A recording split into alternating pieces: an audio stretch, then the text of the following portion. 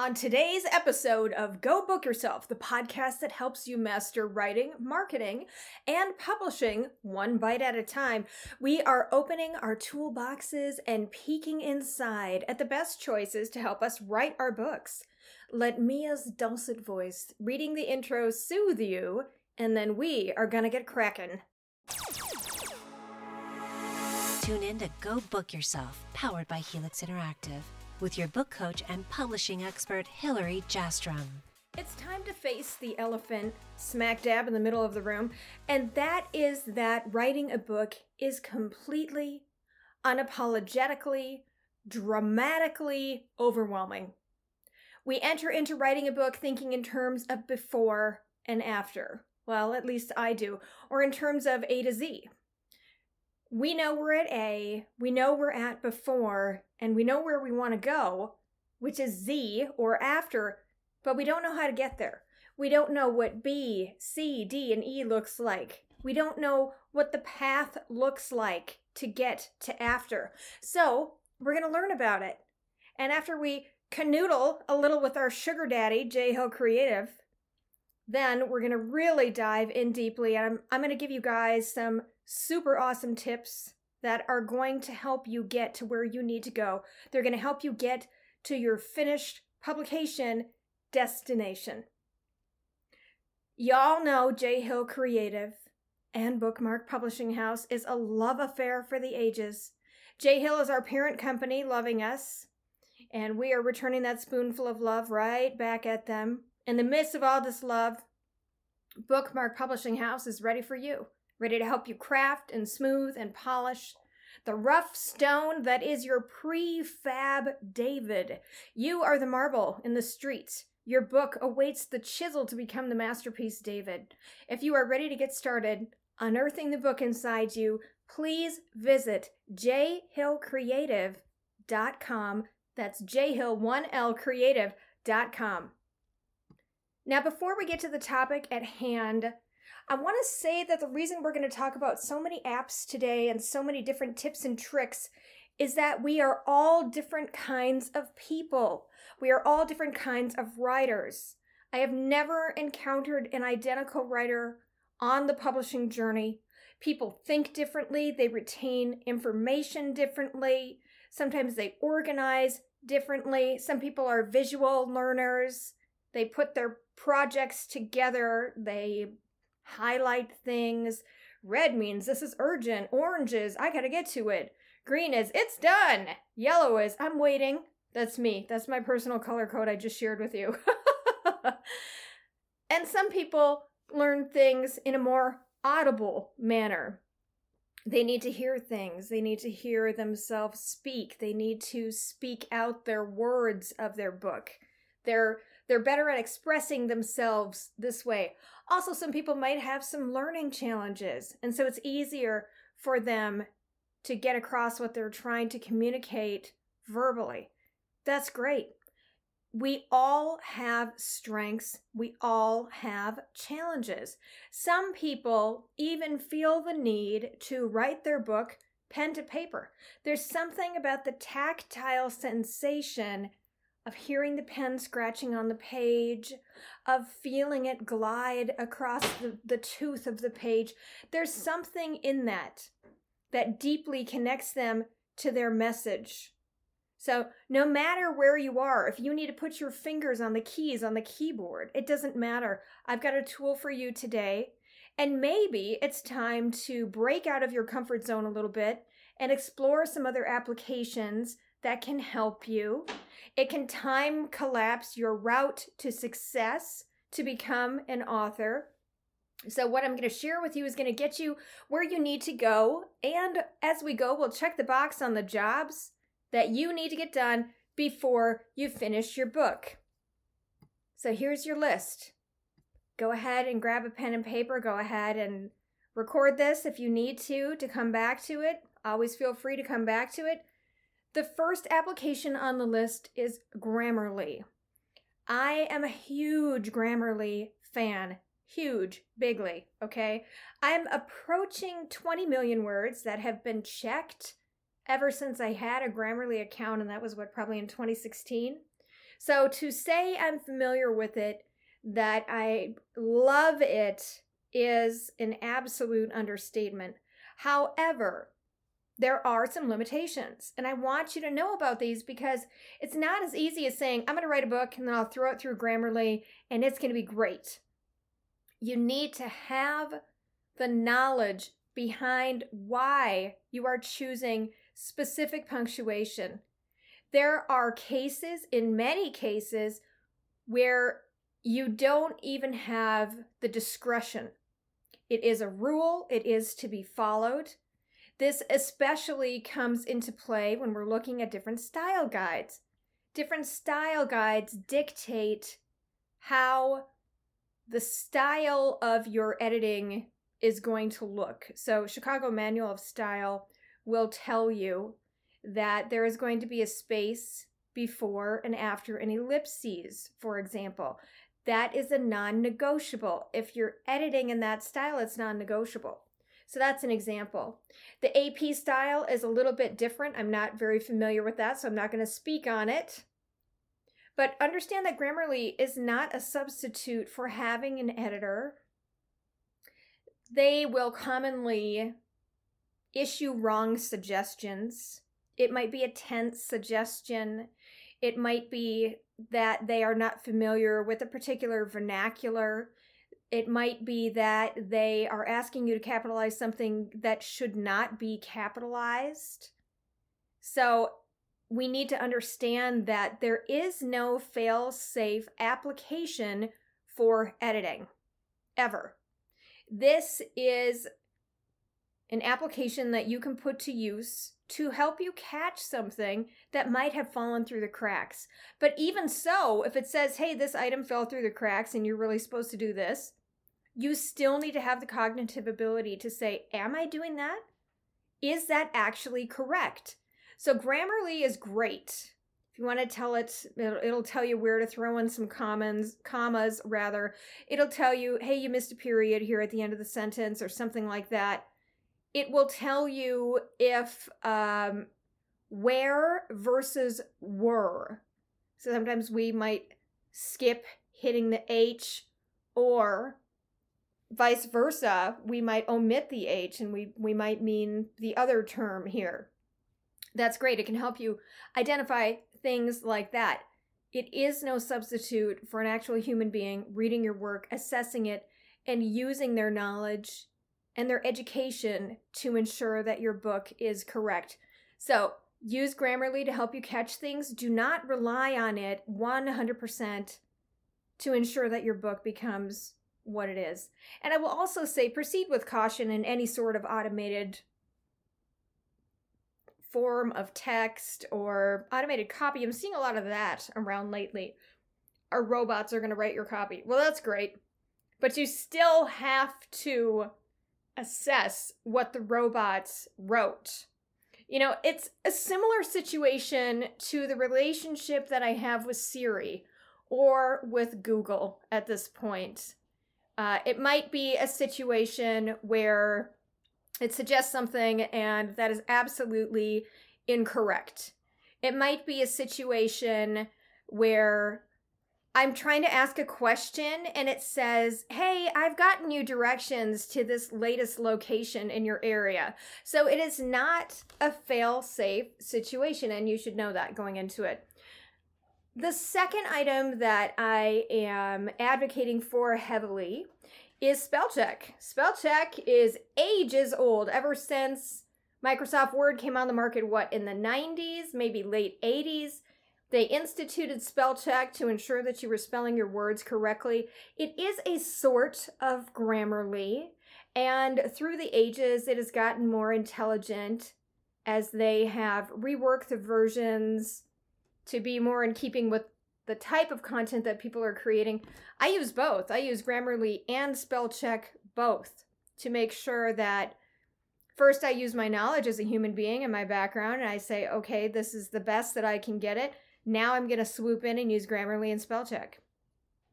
So make sure that you are doing that. If you're putting any content out into the world, I recommend that you run it through both of these applications first and you reread it. a huge part of editing is rereading it. That should be a large chunk of what you're doing as an author. You're writing initially. Rewriting takes up the majority of the time, and you're rereading it multiple times. Rereading it means you also give a shit about it. So there are some people out there in the world who are like, hey, I'm done creating it. I don't care. I don't want to look at it again. So, but if we think about it this way, an editor or a publisher can't care about your book more than you.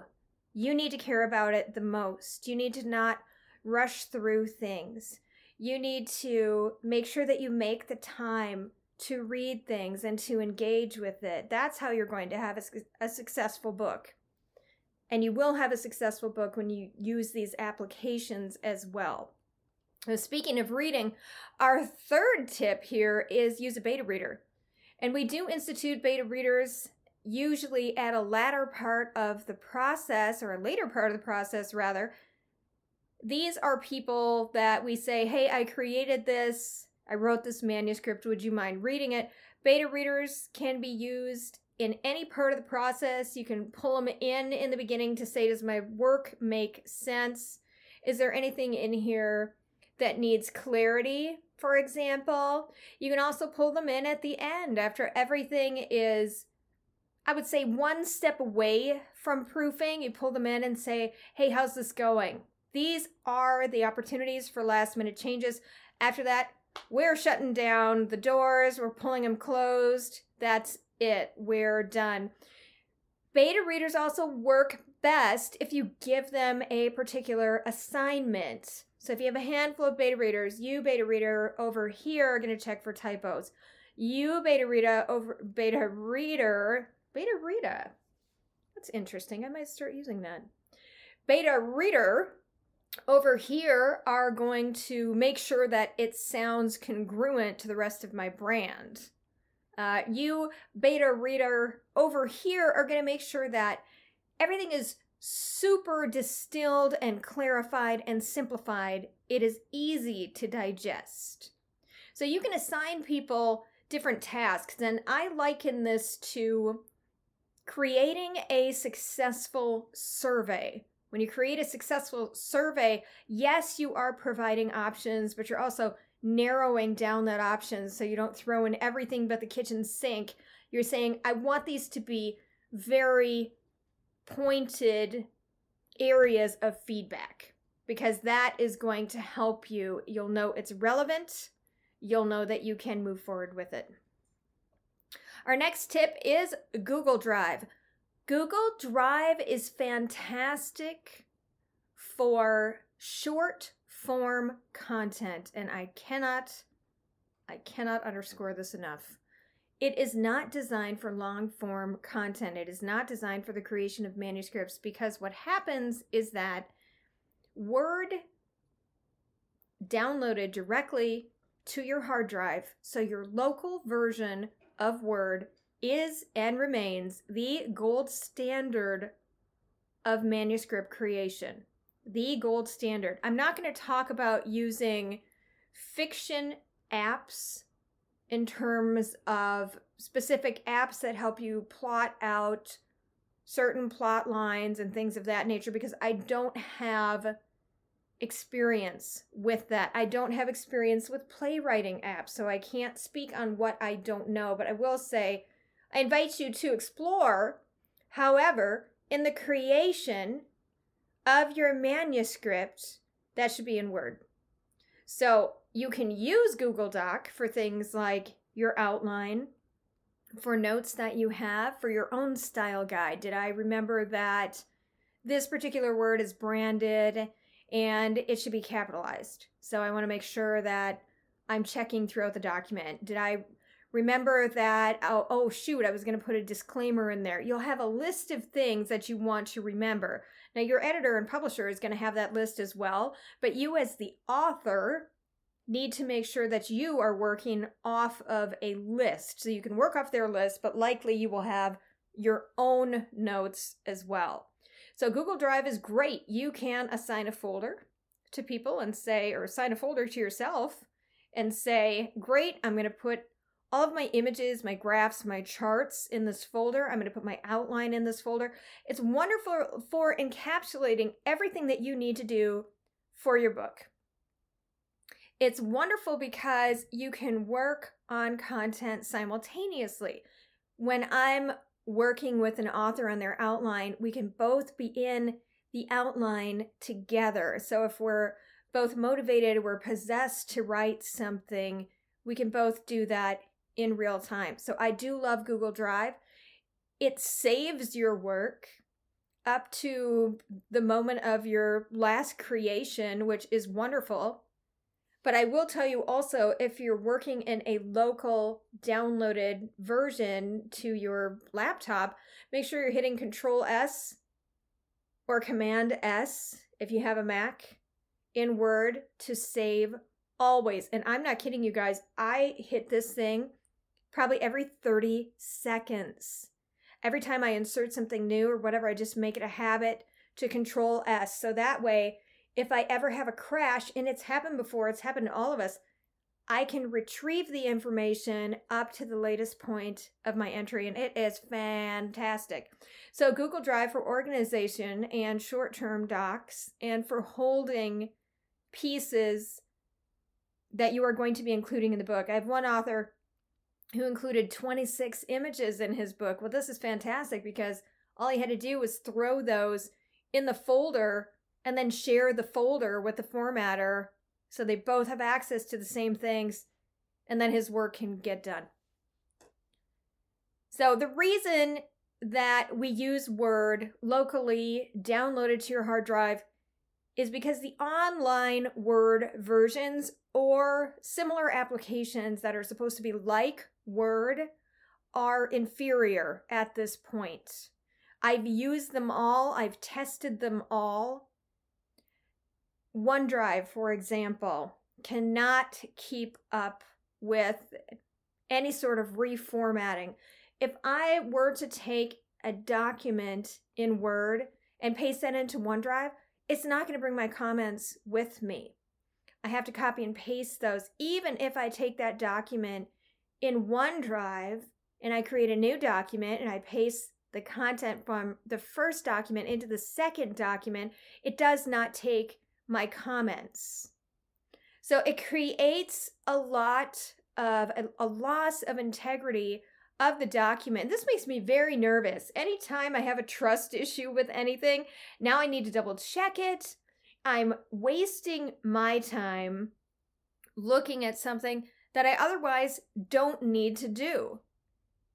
If you're not familiar with these applications, you don't know how to set them up, you don't know what the formatting is, you don't know if there are limits to the formatting, simply do what your editor or publisher recommends, what I'm telling you to do, which is use that locally downloaded to your hard drive version of Microsoft Word.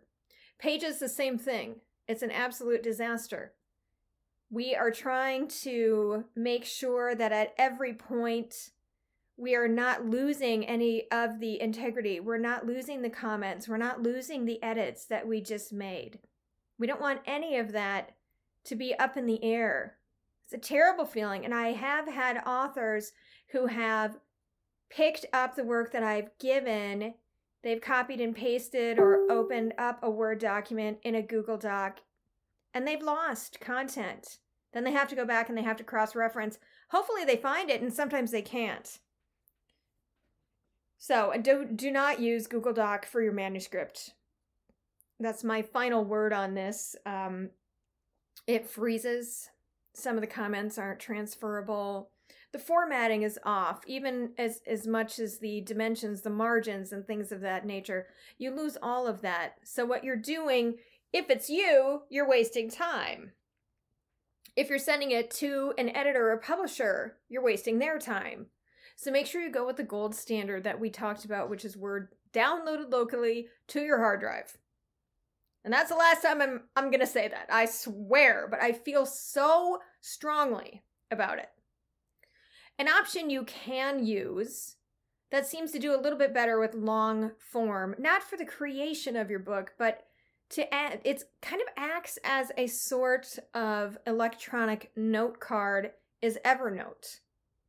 I don't know if you've ever heard of Evernote. It's the green elephant. It's online. And again, it's not for the creation of your manuscript, but it is great in terms of if you want to write a blog post, if you want to have a place to gather your documents, similar to Google Drive in this manner, is that you can have a folder and within it contained everything that you need your book to hold. You can also share that with people, so it's easily shareable.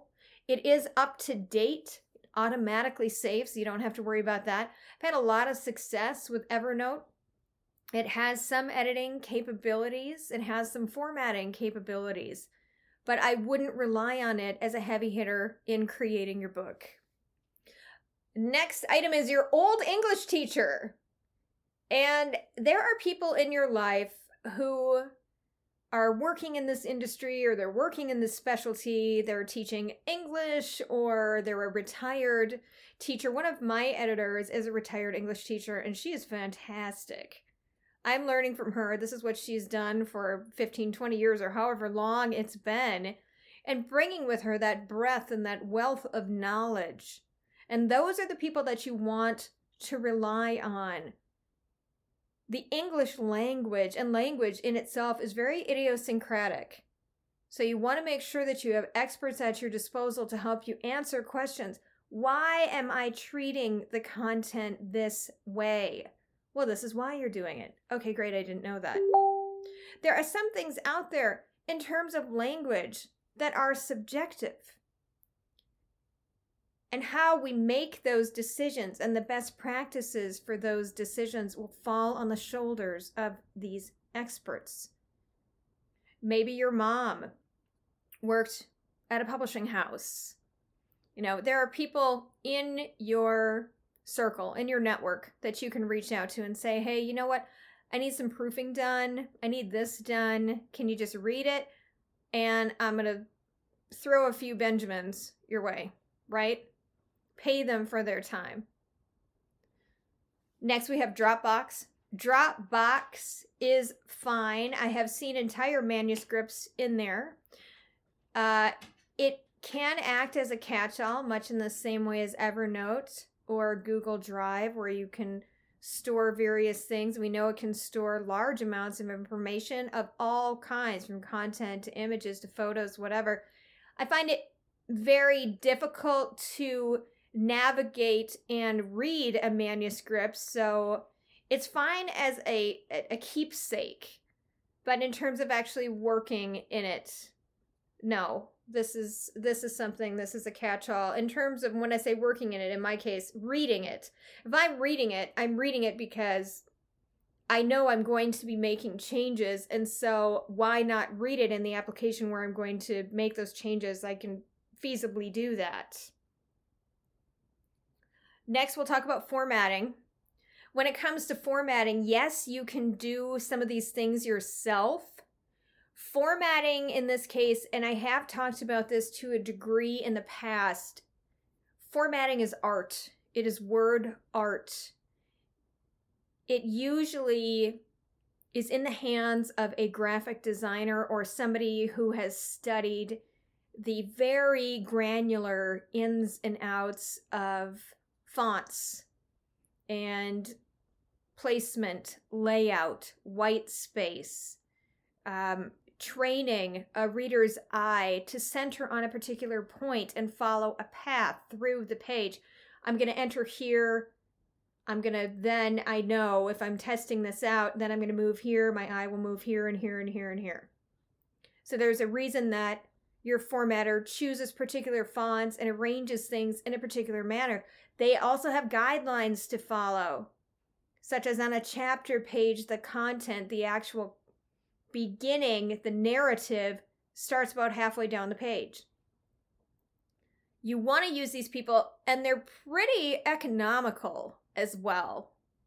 So you want to use them to ensure that they are checking the box on all the criteria in publishing.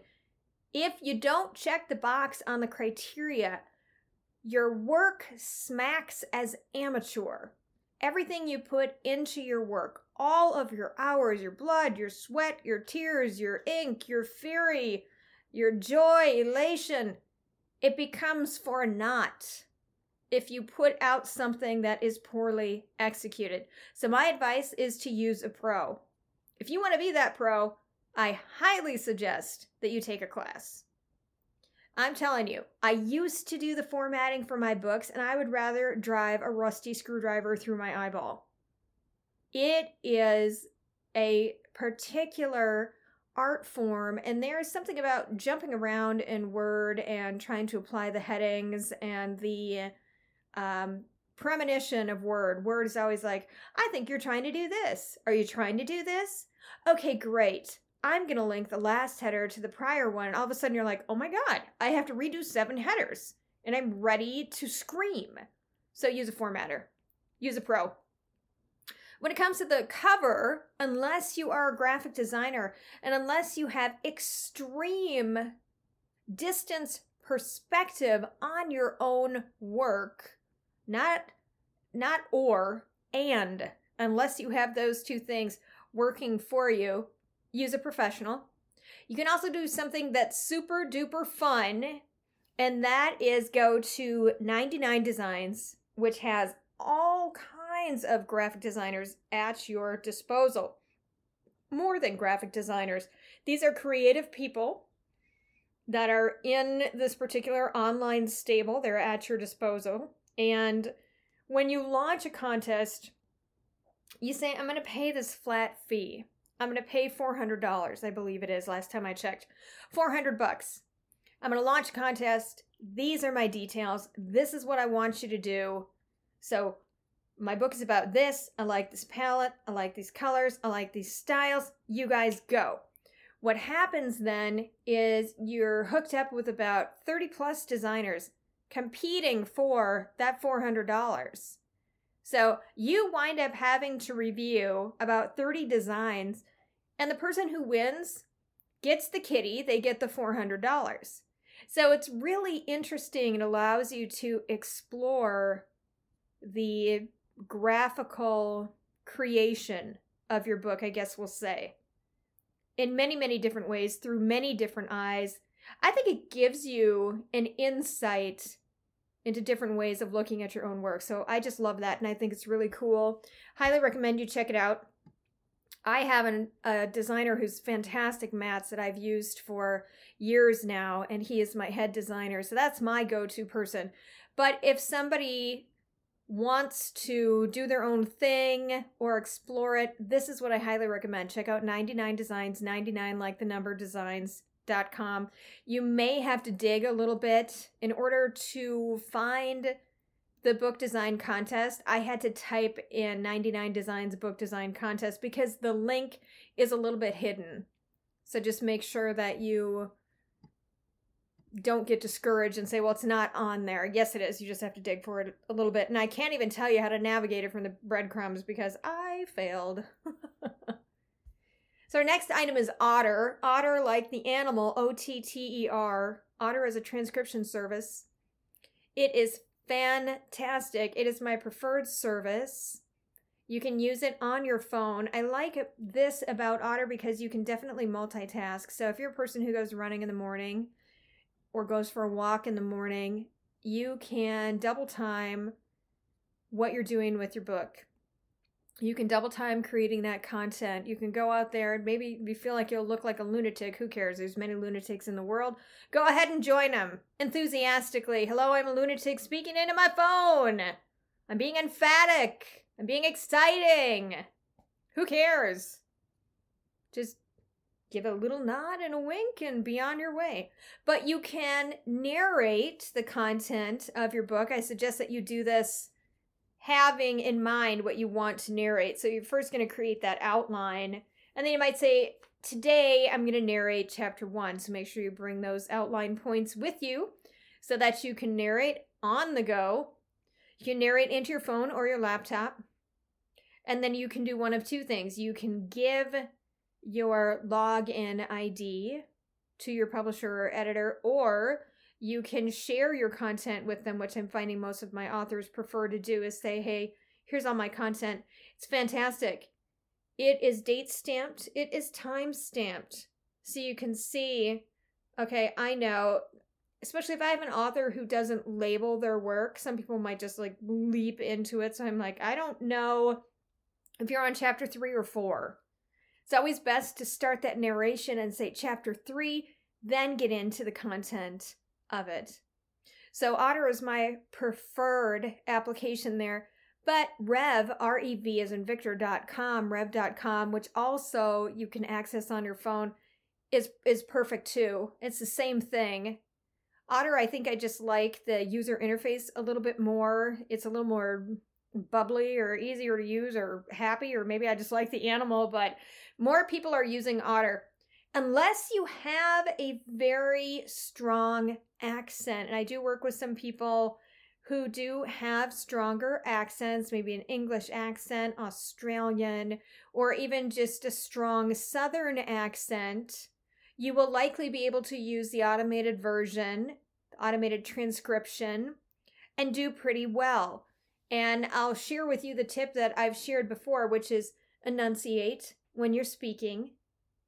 Don't go fast. Don't go laboriously slow, but don't go fast, and speak so that the narrative robot can catch what you're putting down. Rev.com, same thing. You can share it. I believe you can share it. Mostly in that application, I have logged into authors' accounts and just access their content that way. Another application for you to look at is Zoom or Google Meet. I like Zoom. If I'm talking to an author and we're working on their outline, I can record what they're saying via Zoom. That works out for me. Next, Google Doc is also fantastic. And what I'm going to tell you about next really is predicated on the browser that you're using. So I'm finding in Chrome, if I'm in my Google account and I open up a Google document, I can access the microphone through Tools. Very easy. You'll see it right there. Voice typing, I believe, is what it's called. But I can access that microphone through Tools, and then I can speak. And again, as long as I'm speaking, it will pick up what I'm saying to a high degree of accuracy. So that's another option for you if you want to narrate your book. I know some versions of Word now have this available too. There's a little microphone in the corner, and I think it's on the home page. So you can give it a whirl, and I think you'll find it's going to save you time. For me, it saves my world-weary fingertips from typing out a bajillion manuscripts and word counts, and my fingers are like, okay, can you please give us a break now?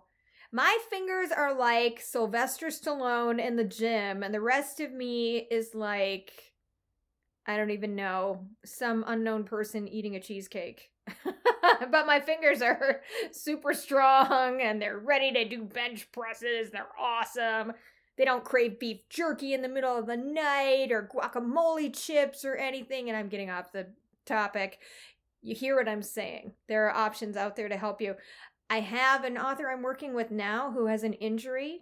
It makes it very painful when she types because it activates a muscle in her forearm, and that's where her injury is.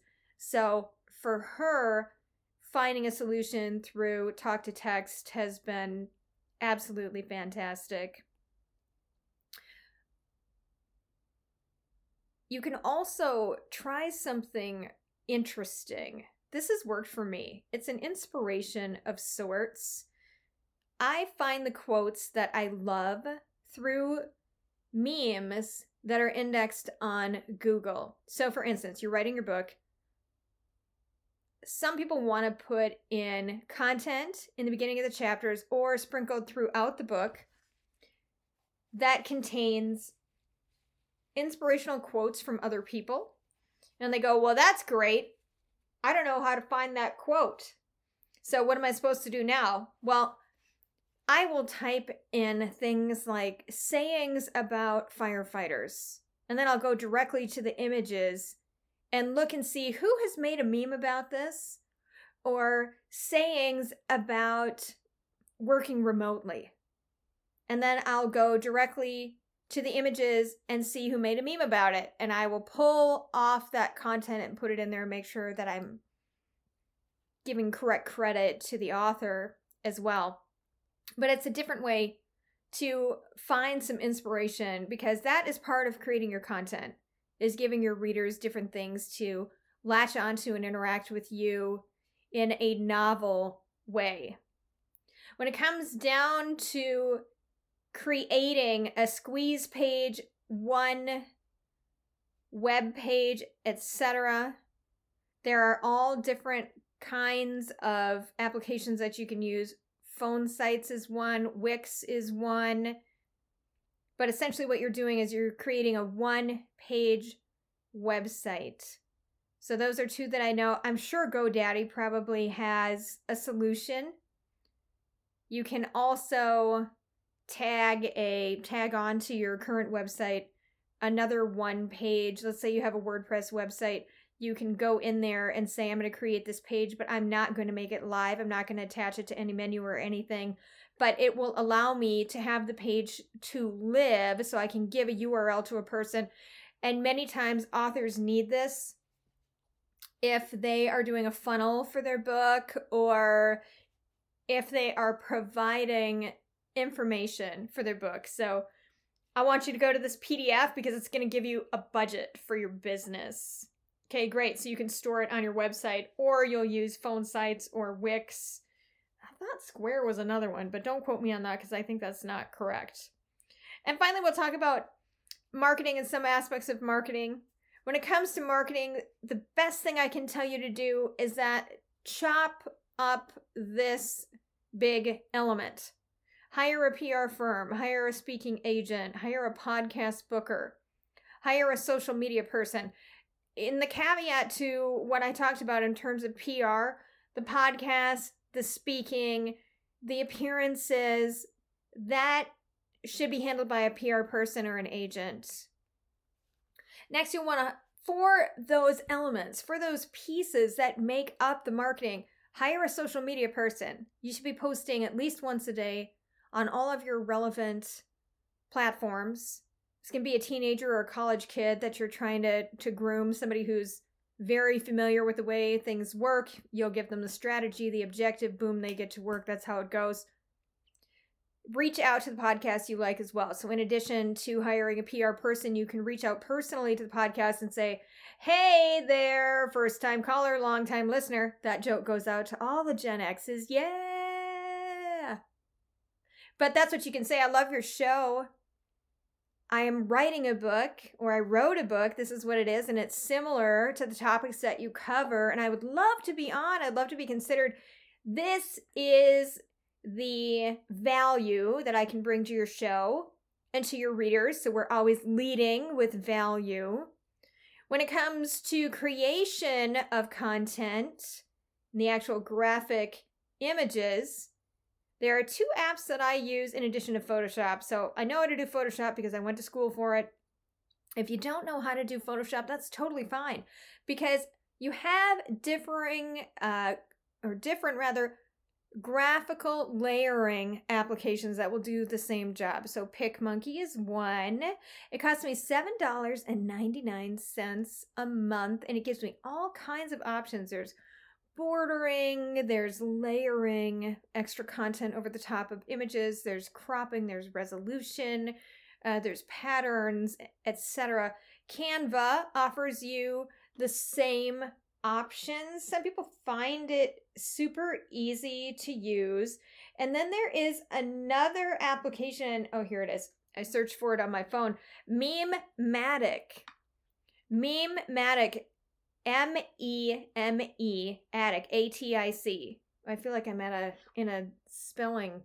Nope, I lied. It's M-E-M-A-T-I-C. And that is my final word for the spelling bee, Memematic. We all know memes are the lifeblood of social media. They allow us to interact with them in a majority of different ways that all tap into our emotional sides. So the meaning of memes has to do with emotionality. Are we angry? Is this, I feel a commonality with it. I agree with you, meme person. Am I sad? Am I triggered? All of these things. Am I moved?